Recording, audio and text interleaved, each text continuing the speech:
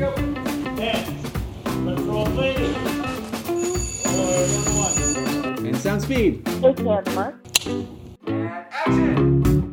Hello, everyone, and welcome to another episode of Through the Frame. I'm your host, Jesse Carosi, and this podcast has been brought to you by the HPA.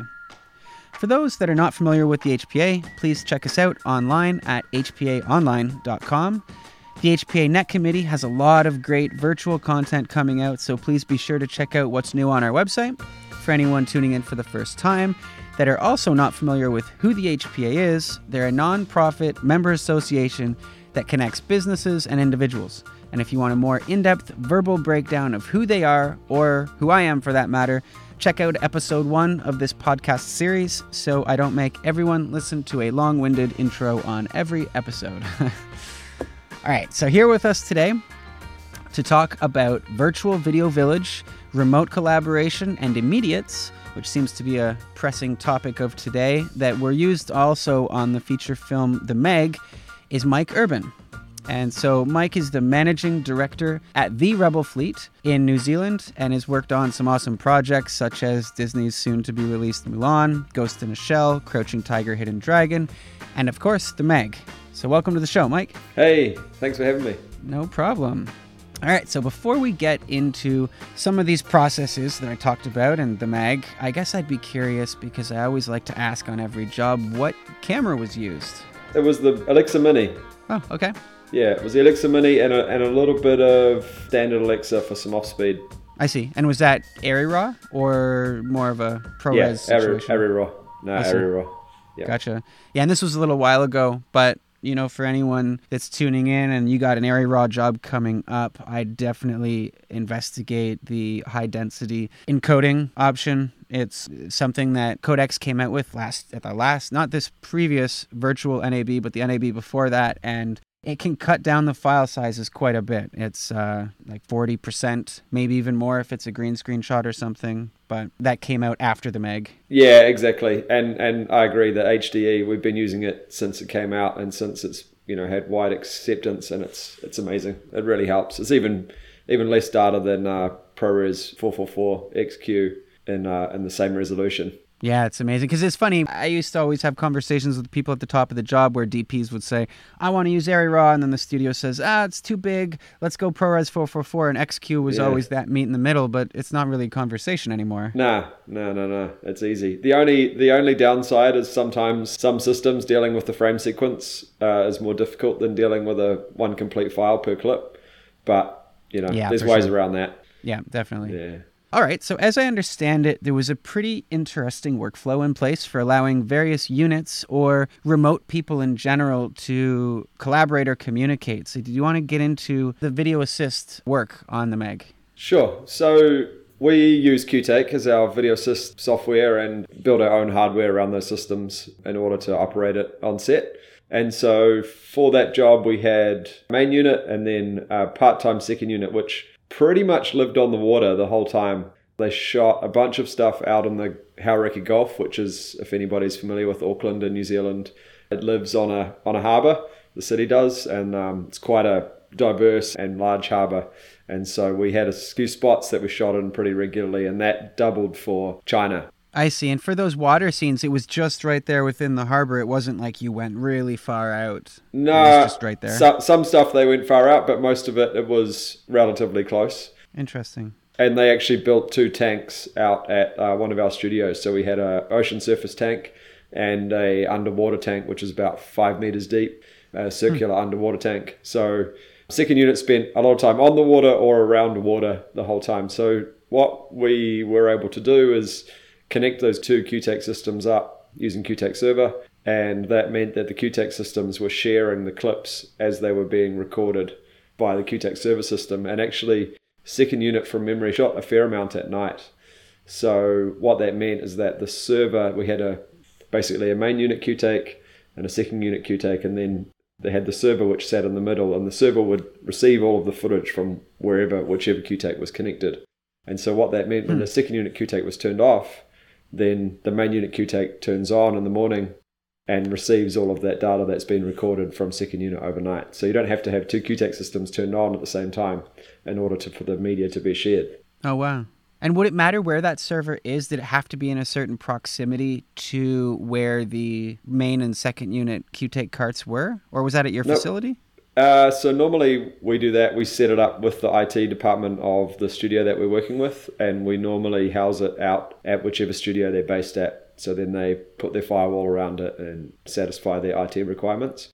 So then for that instance, it would have been out at the studio, and then we've done it, in various places around the world, connecting units together, and it's just a latency thing. It doesn't matter so much where it is. Interesting. And so then at that point, like you said, one unit has access to the other unit's media and can play it back just as if it was local on their system, because technically it is now local, right? Because the one unit shot, they recorded on the QTake, it captured an H.264, that goes to the server, then gets synced over to the other computer, and now it's actually local on that other QTake system, right? That's right. Yeah. So the only difference between the media, so that the main unit records from the camera, then it records a ProRes file, so usually ProRes proxy or LT, and then it also records an H.264 file, which it uses to share between the other QTakes and also into Moxion. And then if your other QTake receives media from a different unit, it's playing back the H.264. So that's the only real difference.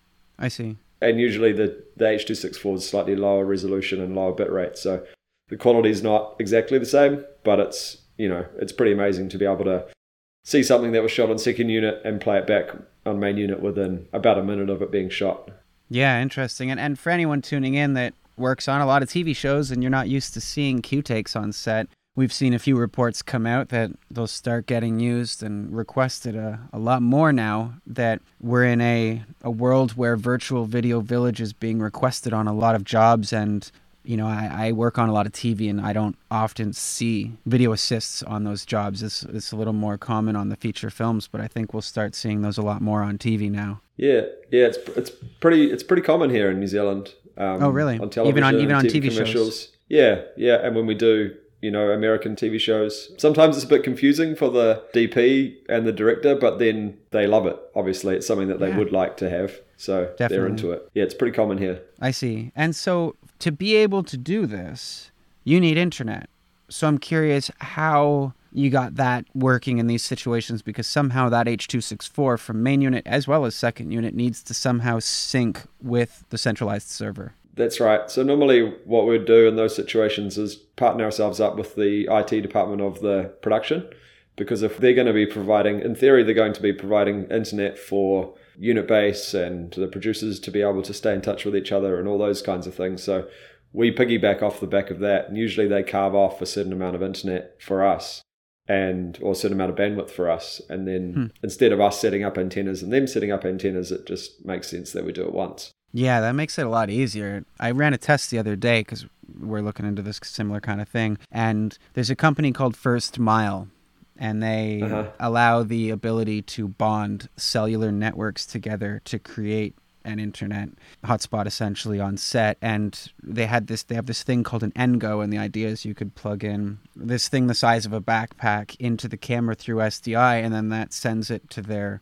data center, which then could sync to a QTake that could be anywhere. So let's say the QTake could sit in someone's home that's connected to the internet. Now the QTake operator doesn't have to be anywhere. They don't have to be on set, I guess is my point. And then at that point, though, that was providing that internet in that situation. But it's expensive, that you have to pay for the rental of the NGO system, and then you also have to pay the data rates to be able to use their infrastructure and the cellular networks to be able to transfer that data. Yeah, and it's that we've been dealing quite a bit with that sort of stuff too, and have partnered with some guys here who are doing a great job. But it's not just plug and play either. Even in some locations around Auckland, one we were at the other day, which was right on a beach, really beautiful spot, really residential, and just could not get a good signal, and you think that it's going to be all right. So it's difficult when toying with those situations. You really need someone who knows how to manage it, and it's easy to market it as a plug and play device, but in our experience, you got to be careful. Interesting. So did you actually have on the jobs that you've used something like that? Did you have a representative from their company on set every day to make sure that was stable and functional, or were they just on call? Yeah, so in that instance, they were on call because we thought that we were going to be all right, and that was sort of a bit of a learning curve, just because of the location, and you can see cell phone coverage, maps and stuff when you look them up, and thought, okay, that will be all right, but didn't necessarily. It was quickly remedied, but it was a bit of a learn. And then other locations, obviously, which are much more difficult, then you have to have someone there. But when you're connecting people the other side of the world who are relying on that connection and their opinion to be expressed remotely, then it's an easy sell to have a technician there to make sure that happens. Yeah, I feel like there's a few people that have also brought up other solutions that may be a little bit more plug and play and not as big and hefty as something like a Q-Take cart. Like I believe Moxion has created this thing called a Moxbox. Are you familiar with that? A little bit, because I obviously am friends with Hugh, and so we chat. I haven't dived into it too much. I see. Yeah, it's interesting. I think for a lot of people out there, it could potentially be a solution for many jobs where the idea is it's a 4U rackable box that you can plug a couple SDI cables into. You send your live feed into it. They've worked with the Q-Take team to then allow Q-Take cloud streaming. So if you want to watch the feed live, you would go through the Q-Take cloud app. But then it also creates H.264s live, and then that gets put into Moxion and people could watch immediates, which I guess we can get into in a second. But even in that scenario, I think you had a really interesting point about someone needing to be there, because at that point you still should have, a streaming technician, maybe we'll call it? Yeah. I'm always a little bit fearful, and maybe someone who's half my age will prove me wrong one day, but having computers be left to their own devices consistently, I just haven't seen it work 100% of the time, and that's my fear with all of that kind of stuff, and technology in general. Generally speaking, we need someone there, and someone who knows, and someone who can fault find. And it's not saying that it can't be done, and it's not saying that someone who, you don't need a really, really experienced technician, for instance, but you just need someone who knows how to operate it and knows how to fault find. Yeah, for sure. So, in that instance, not being super familiar with the Moxbox, but you could easily have someone, you could have someone as a technician who manages the internet and that box, and that would probably be enough for them to do, justifying them being there and stuff. Mm-hmm. And so on the Meg, were people watching remotely in any way where, I've seen some people on commercials actually already here in Toronto, and you could take the Q-Take stream, you could essentially share your screen with a Zoom call, and people could therefore connect via Zoom and watch on their iPad or on their laptop or anything. And then there's obviously the Q-Take cloud solution. I'm curious, was anything like that used for a live stream from these units on the Meg?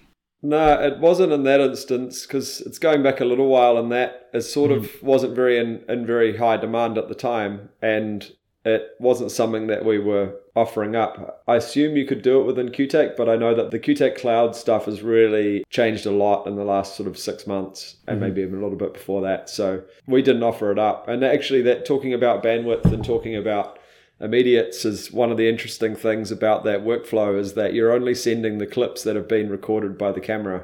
So the camera might be set up for an hour on that particular shot, but they might only shoot for, say, 4 takes or something like that, and those 4 takes are 3 minutes each. So you've actually only got 12 minutes of media over an hour, and 12 minutes of media in H.264 at 720 is pretty low bit rate, and so what happens is those files can just trickle up. So you're not consistently hitting that internet and consistently requiring that exact bandwidth. It doesn't need to be real time. Yeah. Which, on that note, let's introduce what you're talking about, because I don't think we've quite introduced the idea of what immediates are for anyone that's not familiar with that. So how exactly was that working? Yeah, so Immediates is a product from Moxion, which is a dailies, online dailies platform. And it's Moxion, not Motion. For everyone confused, it used to be Motion.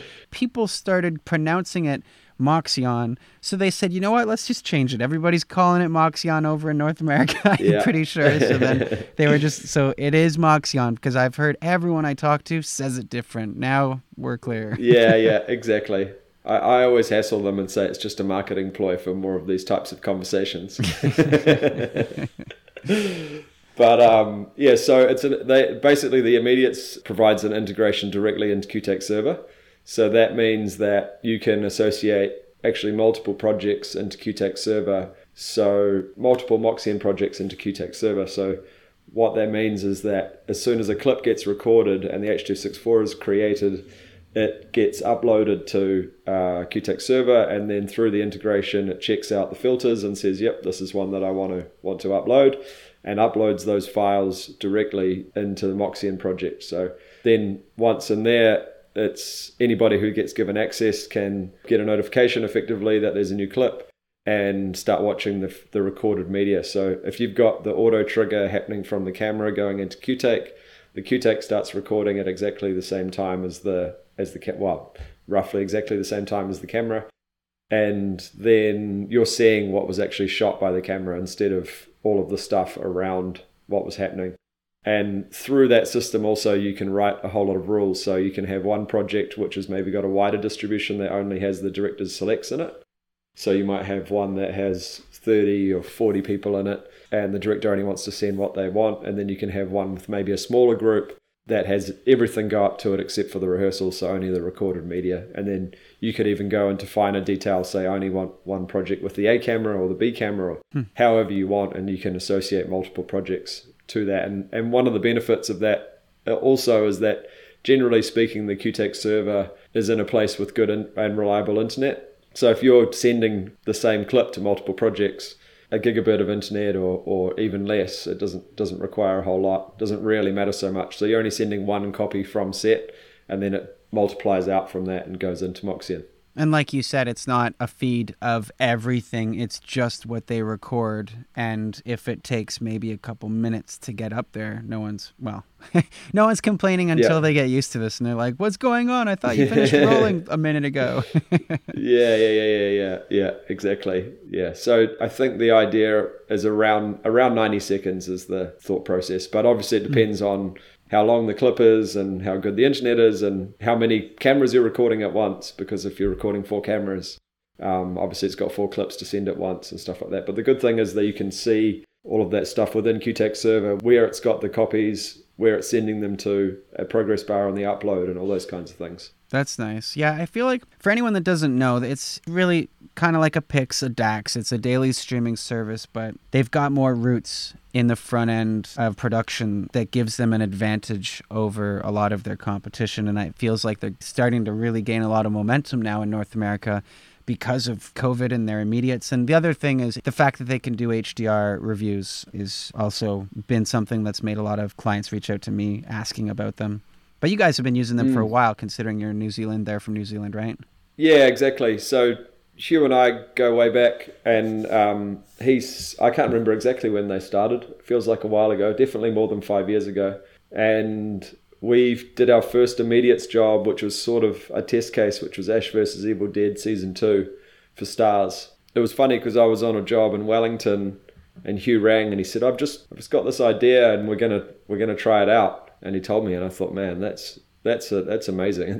Like, he must have been sitting on it for a while and not telling anybody, but it was I was really impressed, and it's awesome. I've seen it do wonderful things, and there's a whole lot of collaborators and stakeholders and people who deserve to see what's being shot. I think one of the best ways to look at it is if you could walk onto the set. So you're not necessarily an investor who just putting in money and will get shown the final product. But if you could walk onto the set, but you can't be there right now, so you're a wardrobe stylist or you're someone who manages VFX across multiple units or something like that, then just being able to keep in touch and be a part of what's going on is really helpful. Because the other part of it is that you get all the metadata as well. So you don't just get the clip and then you have no idea what it's referenced to. You get the name of the clip from the camera, and then also you get the scene and take information and any other metadata that you're being able to put into QTech or QTech's already receiving from the camera or the QTech operator or anybody else automatically gets sent into Moxion as well. Wow. And considering people were getting these immediately, I assume you were still making traditional dailies after this, right? Yeah, so on that project, the Rebel Fleet just did the data wrangling. So we managed all the data on set, and then we handed it over to a post house in Auckland, and then they created all the dailies and handed it over to editorial. I think editorial were based at that point. Yeah, they were based at the post house. for the time of the shoot, and then they must have gone back to North America after That's that. interesting. You hear, Michael Choney's been talking a lot at Frame.io about the idea of NLEs, editing applications. What if they could work natively with H.264s with the same efficiency they do with, as an example, Avid at DNX36 or 115s, if the file names and the time code could actually match the camera masters. It's interesting. You'd have to definitely get DPs to agree that they're just going to deal with the color with whatever the live feed was. That's a thing. But, assuming that everyone is okay with that. And I guess you don't have sound metadata, though. No sound metadata. And normally you have the surround from the camera, which, so typical video assist feed with the record and color temperature and clip name and stuff like that, which is actually really useful if all else fails and you just need to know what lens it was or what color temperature it was or whatever. In an on-set environment, that's a tool that's really useful as well. You can pull up Moxie, and if something happens, the video assist is not there yet, or you need to check something in the evening and you need to know what you're doing for the next day, you can just pull that up and physically see on the picture. Yeah, that's great. That's what it was, And so editing with that is kind of not really ideal, especially if you're doing a 239 mask or something. You're going to have to resize it and stuff like that. Not saying that it's impossible, but it's just another sort of factor. That's a good point, though. There might also just be reframing in general. Sometimes, they may be watching on set with the full frame, but then you need to do a punch in or something after the fact. Yeah. For dailies. I think that there's definitely a world in which there's a traditional NLE workflow, because realistically, even being in New Zealand, and we deal a lot with jobs that cut in LA, and when they wake up in the morning, the files are there. So it's not like it's days and days and weeks, but I think there's definitely a world in which you can pull down something that needs to slot into that sequence, and technically it's not going to be perfect, but it's one or two shots that you can drop in manually the next day when you receive those files. But at least you can give feedback to the director, and you can see that hand is going to come in from the right side of frame or whatever it is that you need to check. And so I think that's a real benefit. Yeah, for sure. And so with all of this in mind, all the things that we've talked about with the idea of people now being able to monitor remotely, maybe you don't necessarily always need the certain amount of people standing around monitors on set. They could be a little bit more remote, even if it's just separating people on set. Has this had you guys rethink how you're building out any of your Q-takes and how you're offering this service, or has this kind of been over the past 6 months? Is this normal operation at that point for you? I mean, it's definitely become a topic of conversation, that's for sure, as to how we deal with people working remotely. And at the moment, the restrictions of coming into New Zealand is basically you have to be a New Zealander. So people we can shoot, but we can't have people come in. And if they do come in, they have to quarantine. So for a commercial, for instance, there's no point in quarantining for 2 weeks and shooting for 3 days and then going home again. So we've been doing a lot of remote directing and even remote DOP, with a remote DOP and then a proxy DOP in New Zealand, and then communicating together and the streaming functionality. And that's another one of the benefits of Q-take, is that's effectively built in the system. It's an extra licensing cost, but it's basically a button. You just turn it on, invite the people, and then you're streaming across the cloud. And there's a bit of a setup, but it's all pretty straightforward. So, and that's specifically the Q-take cloud solution that you're speaking of. Yeah, it's specifically the streaming function within that. So there's sort of two parts to it. One is the streaming, which is always, as long as stream's turned on, you're sending out a live picture. So if they're not shooting, if the camera's pointed at the ground, whatever, that's being streamed into the application, and you can watch that live. And then through Moxie Intermediates, you can have access to those clips once the camera has been recorded and that's been uploaded. So I think I can see a world in which there's need for both, and there's benefit of being able, they go and shift locations. You're working remotely and you want to see that what you shot before is going to work, or we've even had jobs where the editor is downloading those files and at least just getting an idea of what's coming, and then waiting for the actual rushes to show up. I see. And I understand Teradek has some solutions in place for this kind of work. I'm just curious, have you ever worked with any of those, or has it been mainly Q-take? It's mostly QTake for us because we're already using it on set. We have messed around with the Cube, and I understand, I know friends of mine have used it, to great success, and it works really well, but it's not something that because we've already got the QTake there, it's an additional cost for the hardware and the software for our clients. So whereas they're already paying for the QTake hardware, so it makes sense to just bolt on the streaming part of it. Yeah. So in regards to the different QTakes that we're sending essentially the feedback to that centralized server, you needed internet. You said that you hooked into the production supplied internet, but what about, there was a lot of footage that looked like it was recorded, like you said, on the harbor out on sea. How did you deal with that, about getting internet in those locations when you wouldn't have had the production able to set up internet for you?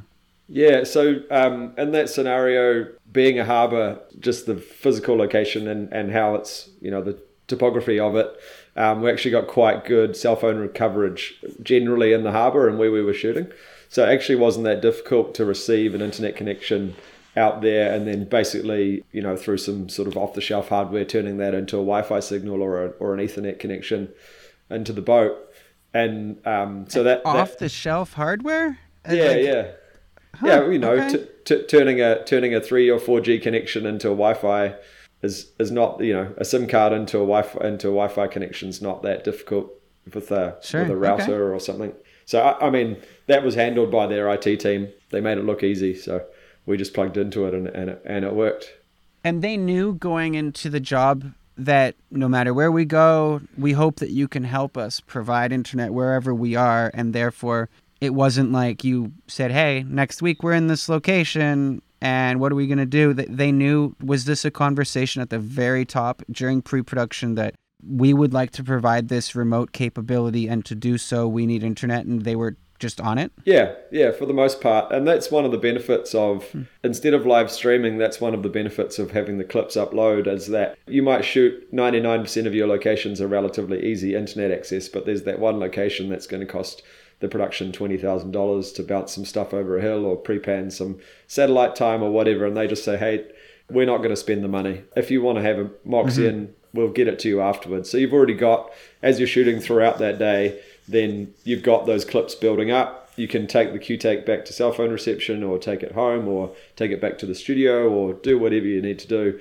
Basically just turn it on and it will start uploading those files. So it's always a conversation, it's always an understanding, and if there's a location that we know is going to be difficult, then they'll sort it out. I suppose one of the beauties of it is that modern day filmmaking is that it's not only us that require an internet connection. The second AD needs to get the call sheet out, the producer needs to be able to talk to whoever, someone needs to organize catering, all that kind of stuff. So generally speaking, even in the places when we've shot in really remote parts of New Zealand and other places in the world, there's an internet connection one way or another.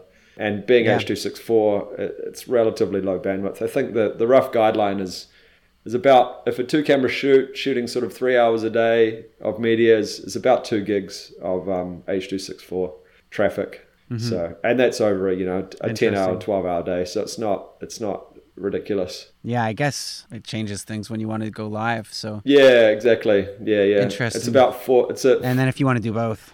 Yeah. No. Exactly. Yeah. Yeah. We had an interesting instance on the Meg where we had a boat that we were shooting, like a picture boat, a crew boat. They had the cameras on it, and then we had another boat which had the producers on it. And just the nature of the way that we were shooting, we couldn't have the producers anywhere near the other boats because they were pretty much shooting 360, and they didn't want to have to say, hey, move that boat, and it's going to waste time. So they said you have to go over the horizon, but we needed to be able to get them a picture. So we looked at a microwave link back to the land, and then that sending back to the boat, or looked at a few different options. And it was actually the producer who said, hey, we've got this amazing tool in Immediates, why don't we use it and plug it in on the boat? So we had this, sort of like a pleasure launch charter boat, and it built into it was a 42-inch flat screen. So we just got the IT department to supply that boat with internet, plugged in a MacBook Pro for the day, or any laptop, logged into Moxion, made Moxion go full screen output on the screen, and set up notifications so that whenever a clip came through, it would just do a ping sound.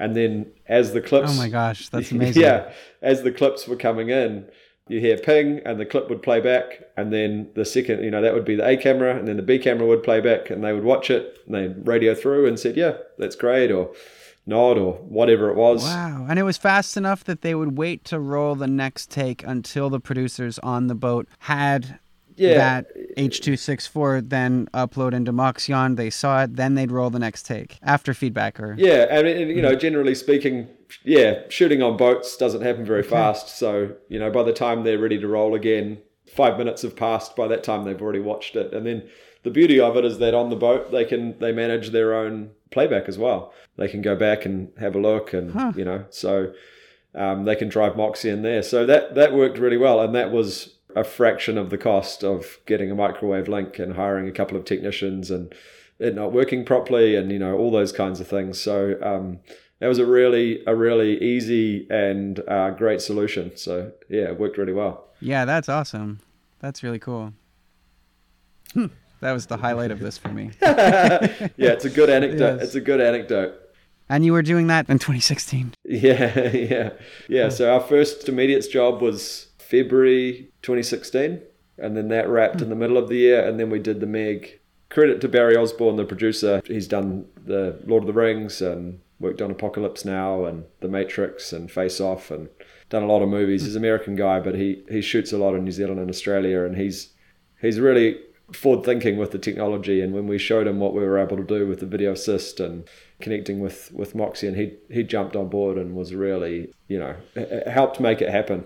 He was amazing. Very cool. Well, it sounds like you guys are really leading the path. 2016, that was a long time ago, considering so many people here are just entering this conversation here in North America. Yeah. Well, I mean, it goes further as well in regards to now we're diving into metadata and being able to working out ways and able to bring all of the metadata together and provide that into our dailies workflow, and then that travels into editorial. Yeah. Which I'd love to talk to about more, but I have to wait for a couple more things to get released before we get into that. All good. This is the world we live in, work in. Yeah, exactly. Okay. Well, thank you very much for taking the time to join us today. No worries. Thanks for having me, and thanks to the HPA as well. I managed to get there in 2019 and thoroughly enjoyed it. It's a great community, and wasn't able to make it this year, but hope to be back in the future. Thanks for having me. Awesome. No problem. And thank you to everyone else tuning in. With virtual video villages becoming a hot topic while everyone wants to fire production back up, hopefully this has been a little informative. And stay tuned for our next episode, which is going to focus on how the team at Keep Me Posted is remastering old 90s television shows, utilizing machine learning, AI, as well as artistic skills to overcome the fact that these shows were originally shot on film. There's no EDL, there's no metadata to fall back and just run a simple reconform on it. So it's really interesting. So we're seeing a lot more of these old TV shows popping up on Netflix, etc. So we'll get into just how they're making that happen. And until then, that's a wrap.